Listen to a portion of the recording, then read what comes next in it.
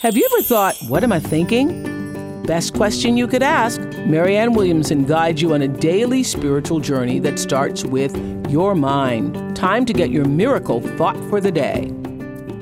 Hi, this is Marianne Williamson, and here is your miracle thought of the day.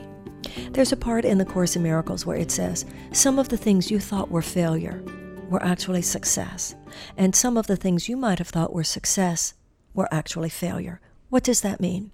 Well, we might have had something happen in life where we think, oh, wow, I blew it. But we became a better person because of the situation. We became more humble. Our eyes were open to see things that we had not seen before.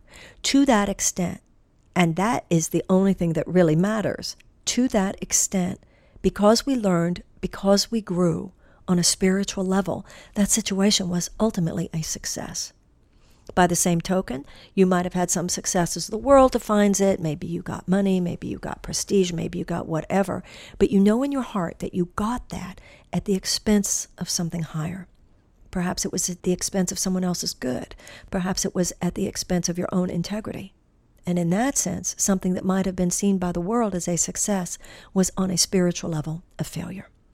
So we want to go over everything that has happened in our lives and to know that a successful life means that we learned and we grew spiritually from whatever happened.